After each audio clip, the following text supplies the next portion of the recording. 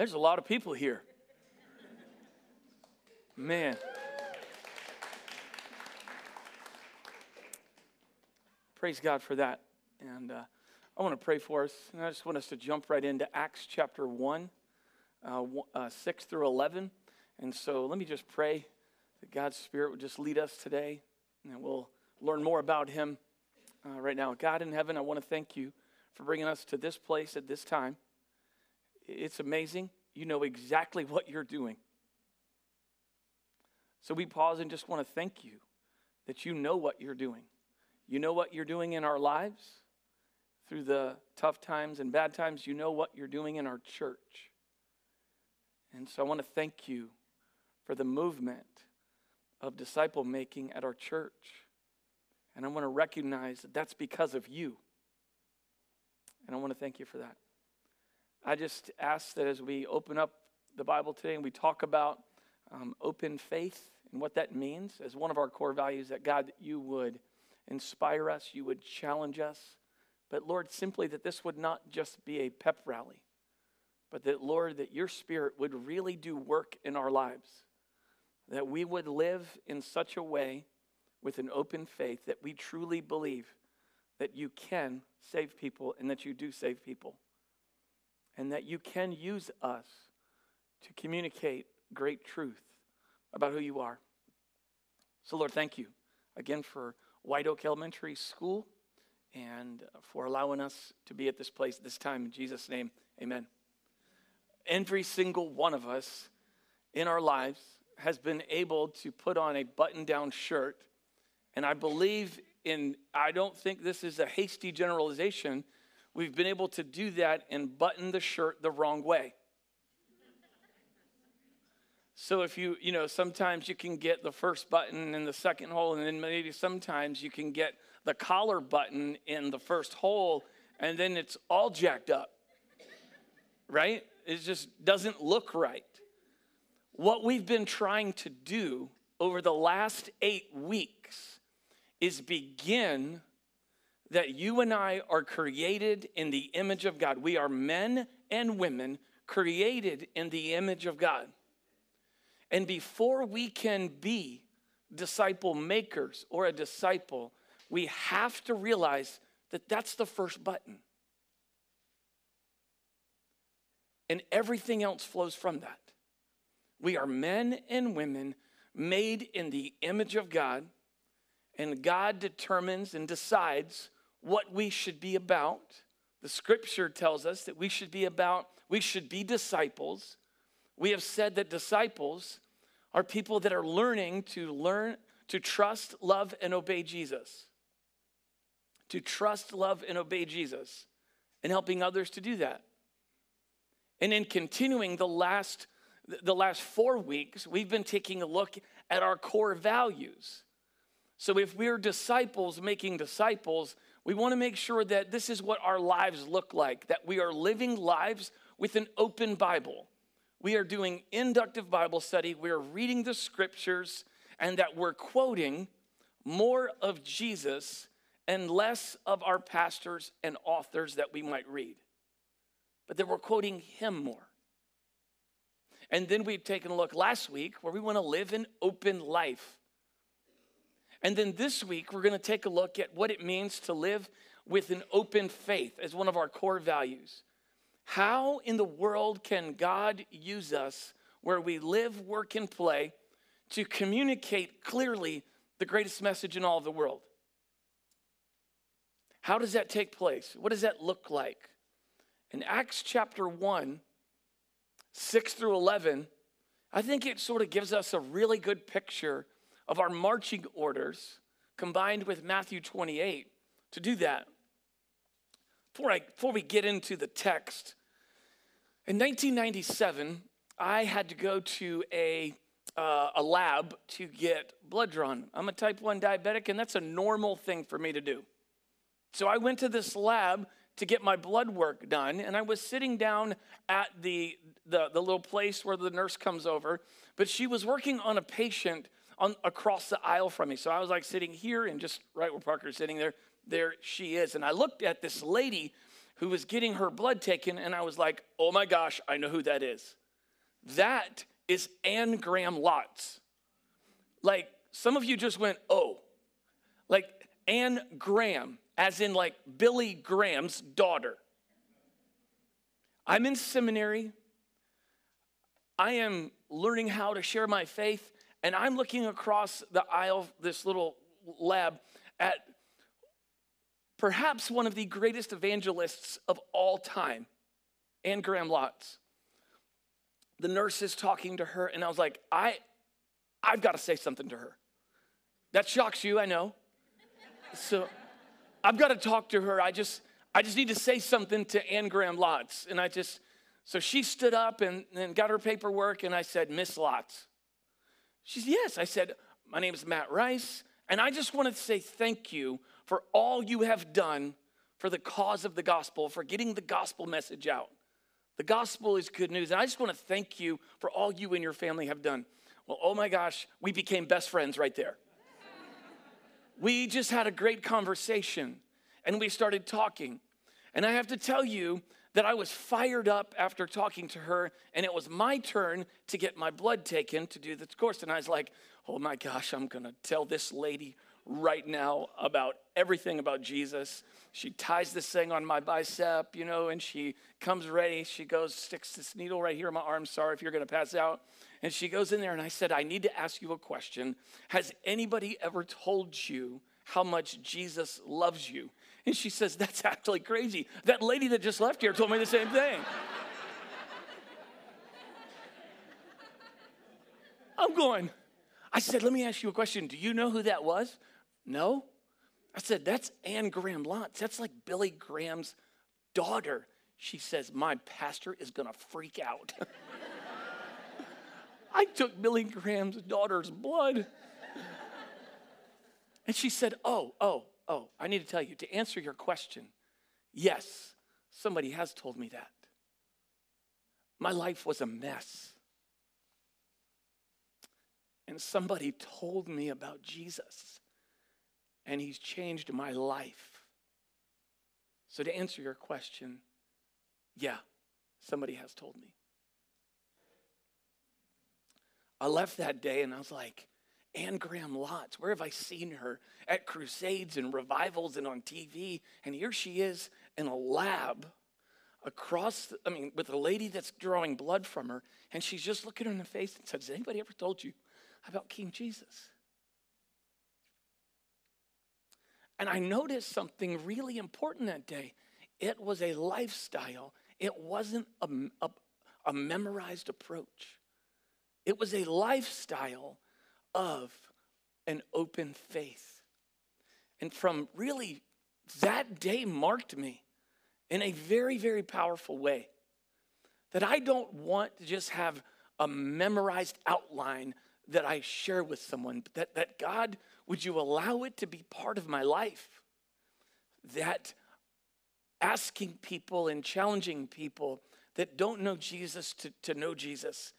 And really, I learned that day, and that's what I think what we must continue to learn as disciples who are making disciples, that a key is that when we open the Bible, we learn about who he is. When we open the Bible, we learn about the boldness of the disciples, how their faith was open, their faith was public and not private. And that's what living with an open faith is. It's living as a true testament that our faith is personal, but it is not private. Our faith is personal, but it's not private. The disciples were committed to not keeping their faith quiet. And I need to let you know, I'm glad they were not quiet. Because if you want to trace it back, you can go all the way back to the disciples, that the reason for you and I know King Jesus, and we're gathering in here on a Sunday, is because they were not quiet about the message that they were given. And I'm grateful for that. And if we take a look at our values, an open Bible, an open life, and an open faith, maybe and perhaps this one is the most daunting to you. And I'm praying that God would not use this morning in our lesson simply just as a pep rally to run out there, but really to evaluate, how can I allow this principle to be a lifestyle? How can I learn questions to ask and engage people? How can I not be afraid of their questions or be afraid of not knowing the answer to their questions? And so in Acts chapter 1, 6 through 11, this is what's taking place. Jesus died, Jesus was buried, and Jesus was resurrected. Amen. It's Easter, right? That's what we say every day. Jesus was resurrected. He appeared before the disciples for 40 days, and he was telling them, I do not want you to leave Jerusalem. I want you to stay in Jerusalem, because here's what's going to happen. The Holy Spirit's going to come on you.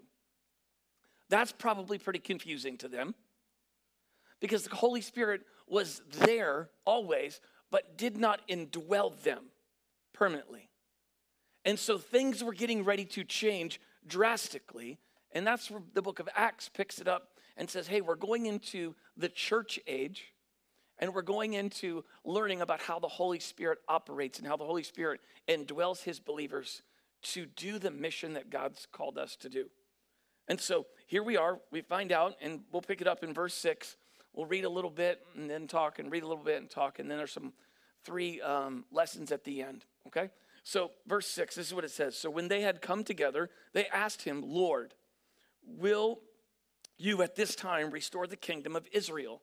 You understand that they are under severe Roman persecution. They're leading everything. And they're like, listen, God, what we want you to do is we want you to demonstrate your power and free us from this Roman oppression. They had unbelievable power for almost 1,500 years. And we need you to demonstrate your power and set up this earthly kingdom and listen, make it all right. Well, that's sort of what they're wanting. So what they were planning was Jesus be the hero and come in and set up this earthly kingdom. And they wanted him to demonstrate his power. So verse 7 says, he said to them, it is not time for you to know the times or the seasons that the Father has fixed for his own authority. I get the feeling that Jesus just treated them like a 5-year-old asking about Christmas or how long we're going to get there. He said, not yet, okay? Just that's not your business. Just keep going.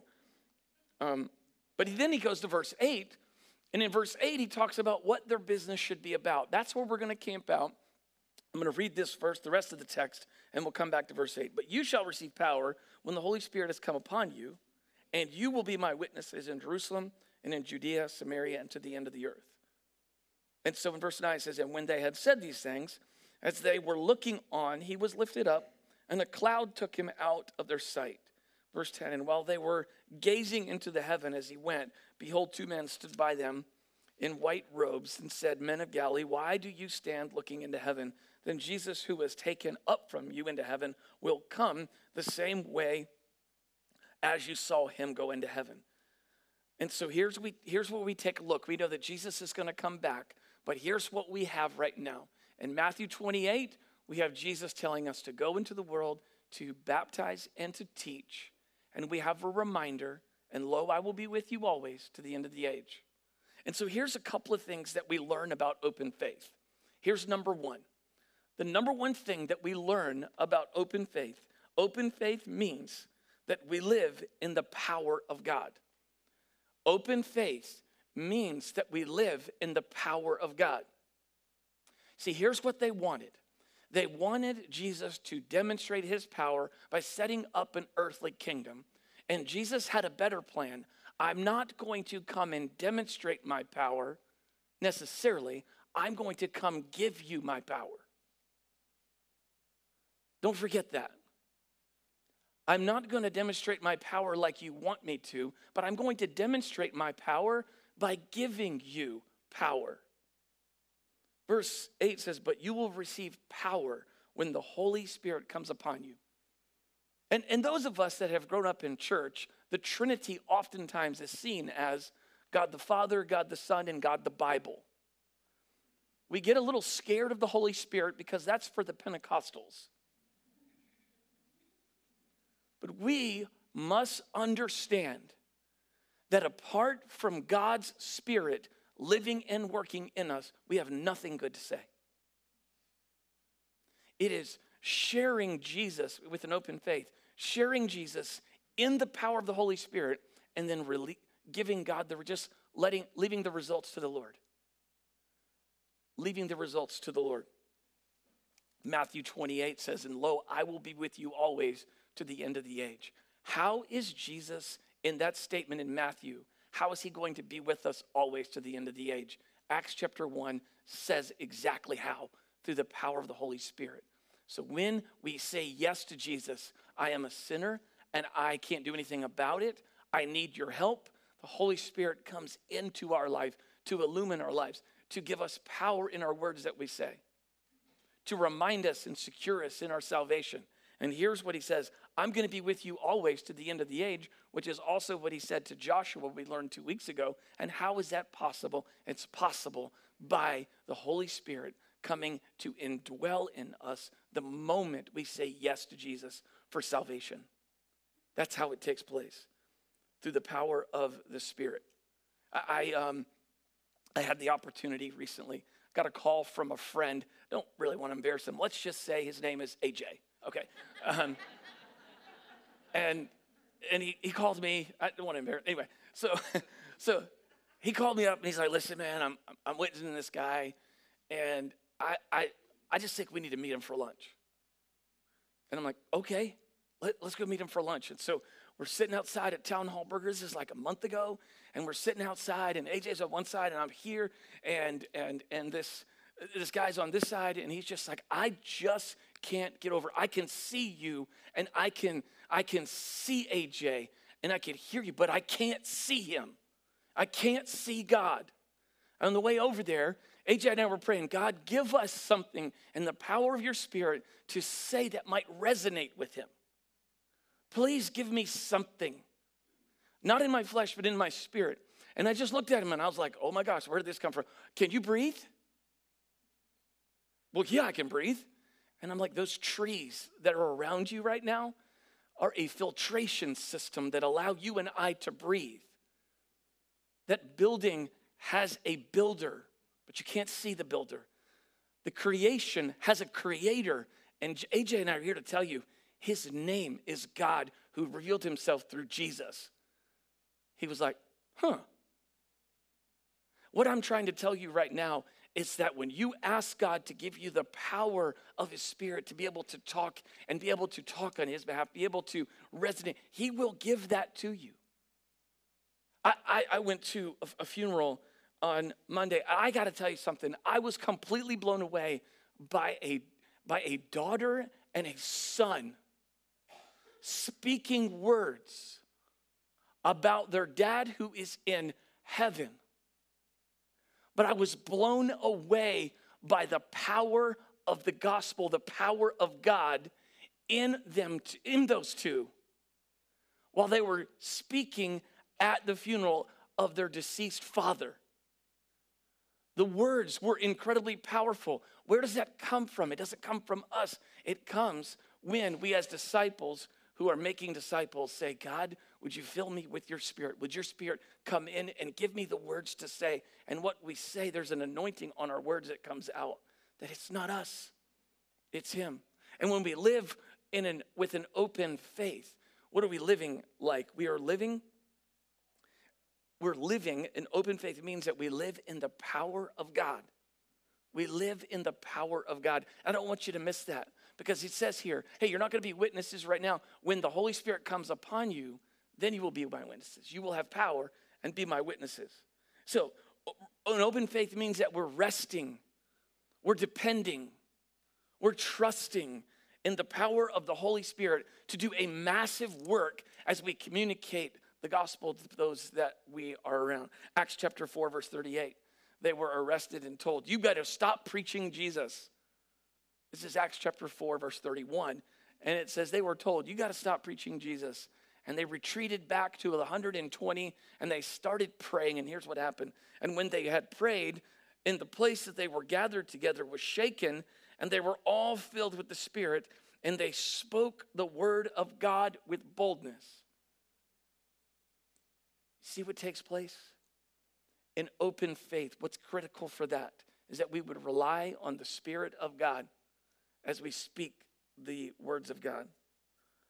I know maybe an open faith, number two, an open faith means that we simply tell others what we have seen and experienced. So the second thing about an open faith is that we just simply tell people what we have seen and what we have experienced. Sometimes like, well, what if they say this? And what if they say this? And I don't know what to say, or I don't know how to answer their questions. And that might be so daunting that it paralyzes us. And so therefore we don't say anything. So here's what I don't want to happen. Imagine at work. Just imagine for a moment the place that you work. Somebody comes running in and kicks the door open.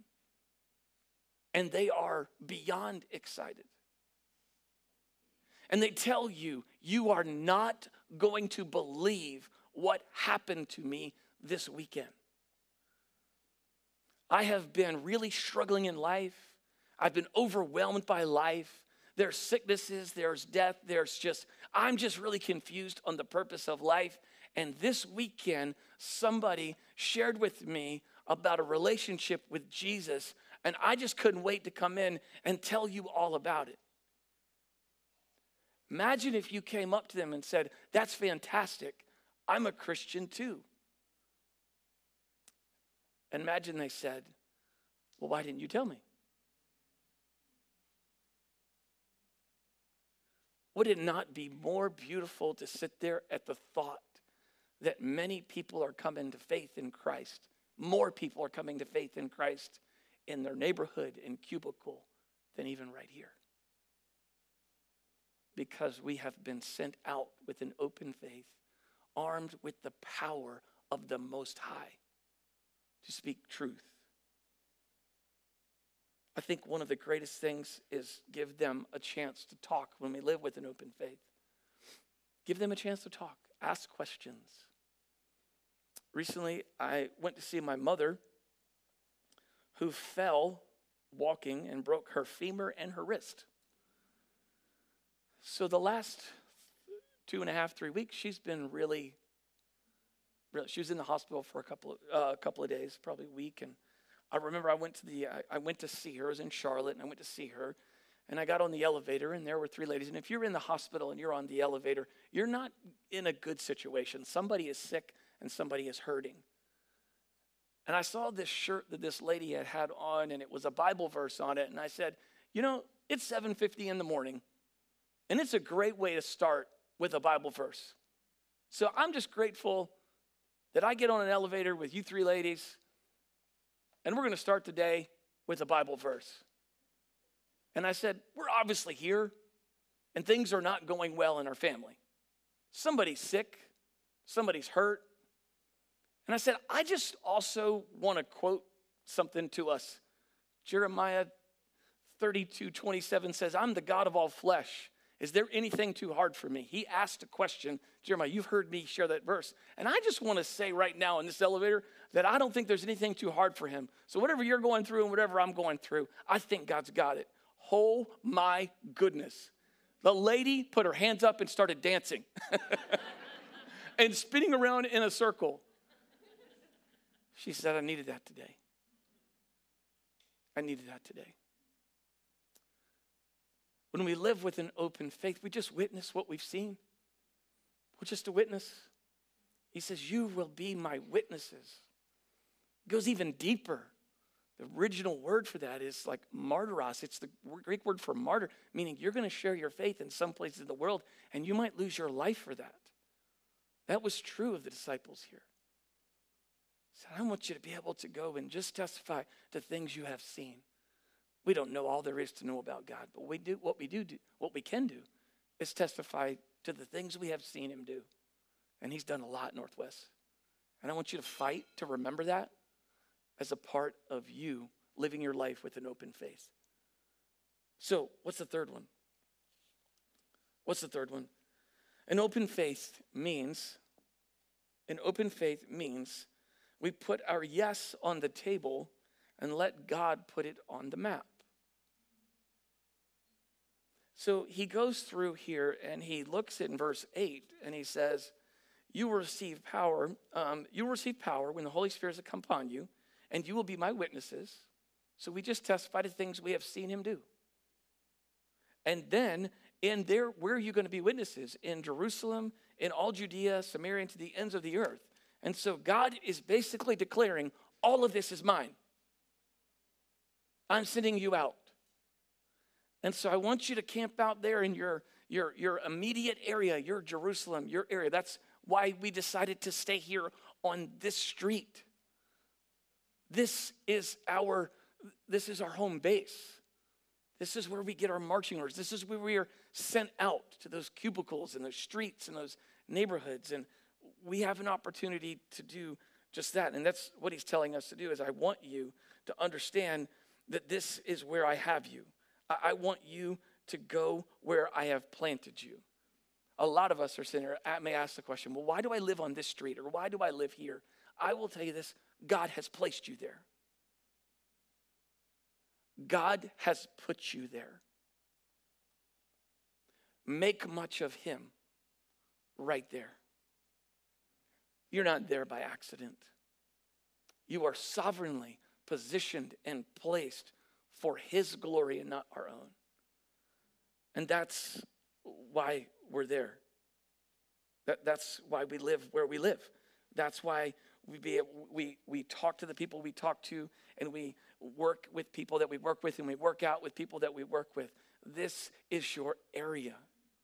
And I also want to make sure that you understand that in the text it says to the end of the earth. And I am incredibly aware that there are people here in this congregation, they might be younger or students, that God may raise them up to send them to the far regions of the world.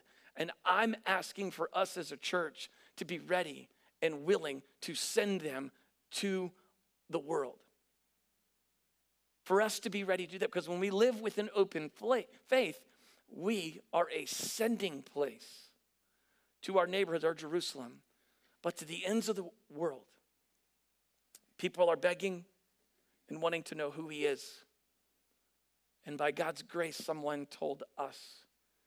And by God's grace and through God's power, might we tell others. That's our responsibility. That's why we live with an open faith. I want you to pray that God, would you use me? Because he's already put you on the map. He's placed you in this area. So that question's already been answered. The other question is, well then, God, are you allowing me to live with an open faith because you've already placed me in the place that I live in and work in? That's the question that we have for today. So how are we going to apply the message? How are we going to sit back and say, okay, how do I live this out? How can I live this out? What do I do? We've got an open Bible, we have an open life and an open faith. And in all honesty, I love the sequential order of that. Because when we open the Bible, we keep seeing all the things that God has done. We see his power. We see his power demonstrated, and then we also see his power given to us. And then he says, okay, now I want you to live with an open life, open faith, Northwest. That's what I want. I want that to be a value of who you are. I want that to mark you. How are we going to apply it? Well, it's great that you're asking that question, because next week at the Shades house, they're the only people here that were able to walk to church this morning. You came around the roundabout? Oh, I'm sorry. Kevin, I apologize. You might have run. Anyway, the Shades live. There is a sign up. There's limited space. We can do these seminars. We want to be able to help you have gospel conversations. We recognize this is a daunting thing. And we want to be able to equip, and we want to be able to help you. And so I really want you to go into the Church Center app. I want you to find out where it says Gospel Conversations Workshop, and I want you to click on that and sign up for it. It's going to be after church next Sunday, the 21st. That's one of the ways that we're going to be able to help us have gospel conversations with other people. It's daunting. I realize it. But I need you to know something as one of your pastors. This is not the great commandment. It's not the great suggestion. And it does not ask you to do this if you were only an extrovert.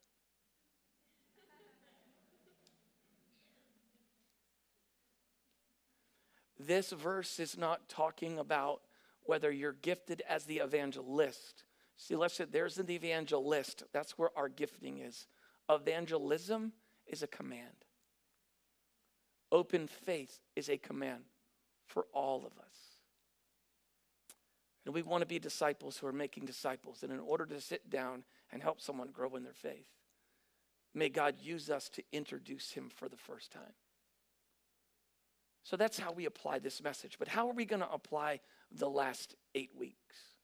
How are we going to have action to the statement, we are disciples, we are a family of disciples making disciples? How are we going to live that out? And how is that going to be possible? How are we just going to have it how can it be more than just words? I have a statement for you.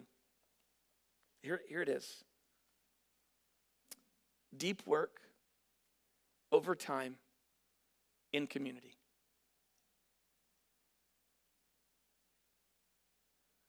Deep work over time in community. It's a marathon. It's not a sprint. But it is. The Bible says, work out your salvation with fear and trembling. Not work for your salvation. It is by grace through faith that we are saved. But the Bible talks to us about work out your salvation.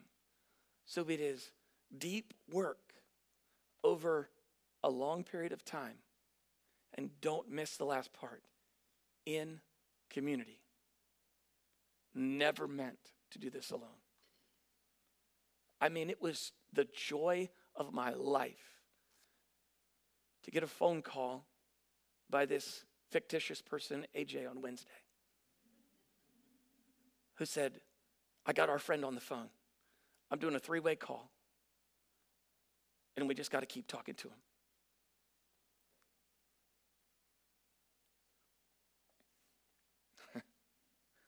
I'm in Cary, North Carolina, and I'm sitting in my bed, and AJ is in Texas on business. And this guy is wherever he lives, I think in Cary or Durham. And we're just fighting for him to believe in the one who makes all the difference in the world. There is no one that has done or will do what Jesus can do. There is a God-sized hole in all of our hearts that can only be filled by Jesus. And the issue is we need to stop filling it with something other than him. And live our lives with an open faith and testify to the things that we have seen and done. When they told him to stop preaching Jesus in Acts chapter 4, he said, whether it's right to obey men, you be the judge. All we can do is testify to the things we have seen and the things we have heard. And let me tell you something. He's done some great things. He's done some great things. He's done some great things in our community. He's done some great things in your life. He's done some great things in the world. Let's just brag on him and bring fame to his name. And let that be a mark of our lives. Open Bible, open life, and open faith. All for King Jesus and his glory. Amen? I love you guys. Let's pray. Worship team is somewhere. They're gathering. Come on out. You guys come on out. I'm going to ask you to stand. I'm going to pray as they get their way going. And so I'm going to go ahead and pray for us. And may we live lives. May we live as a family of disciples making disciples.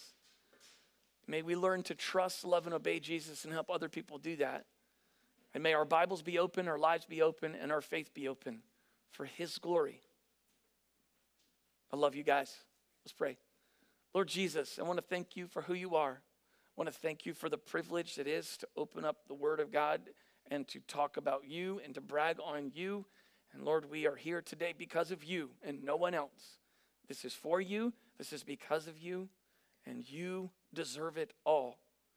So Lord, we're going to sing about you here in just a minute. May you be honored in this song. May you inspire us to learn how to witness, to testify to the things we have seen and heard. May we not be ashamed of you. Bless our training next week at the Shades House. And bless us this week. And God, I'm well aware that this week it is very possible that you could bring us face to face with someone who needs to be encouraged or challenged. In the name of Jesus, may you help us to be ready to do just that. I love you. I thank you for these people. I thank you that we can do life together. It's in Jesus' name I pray. Amen.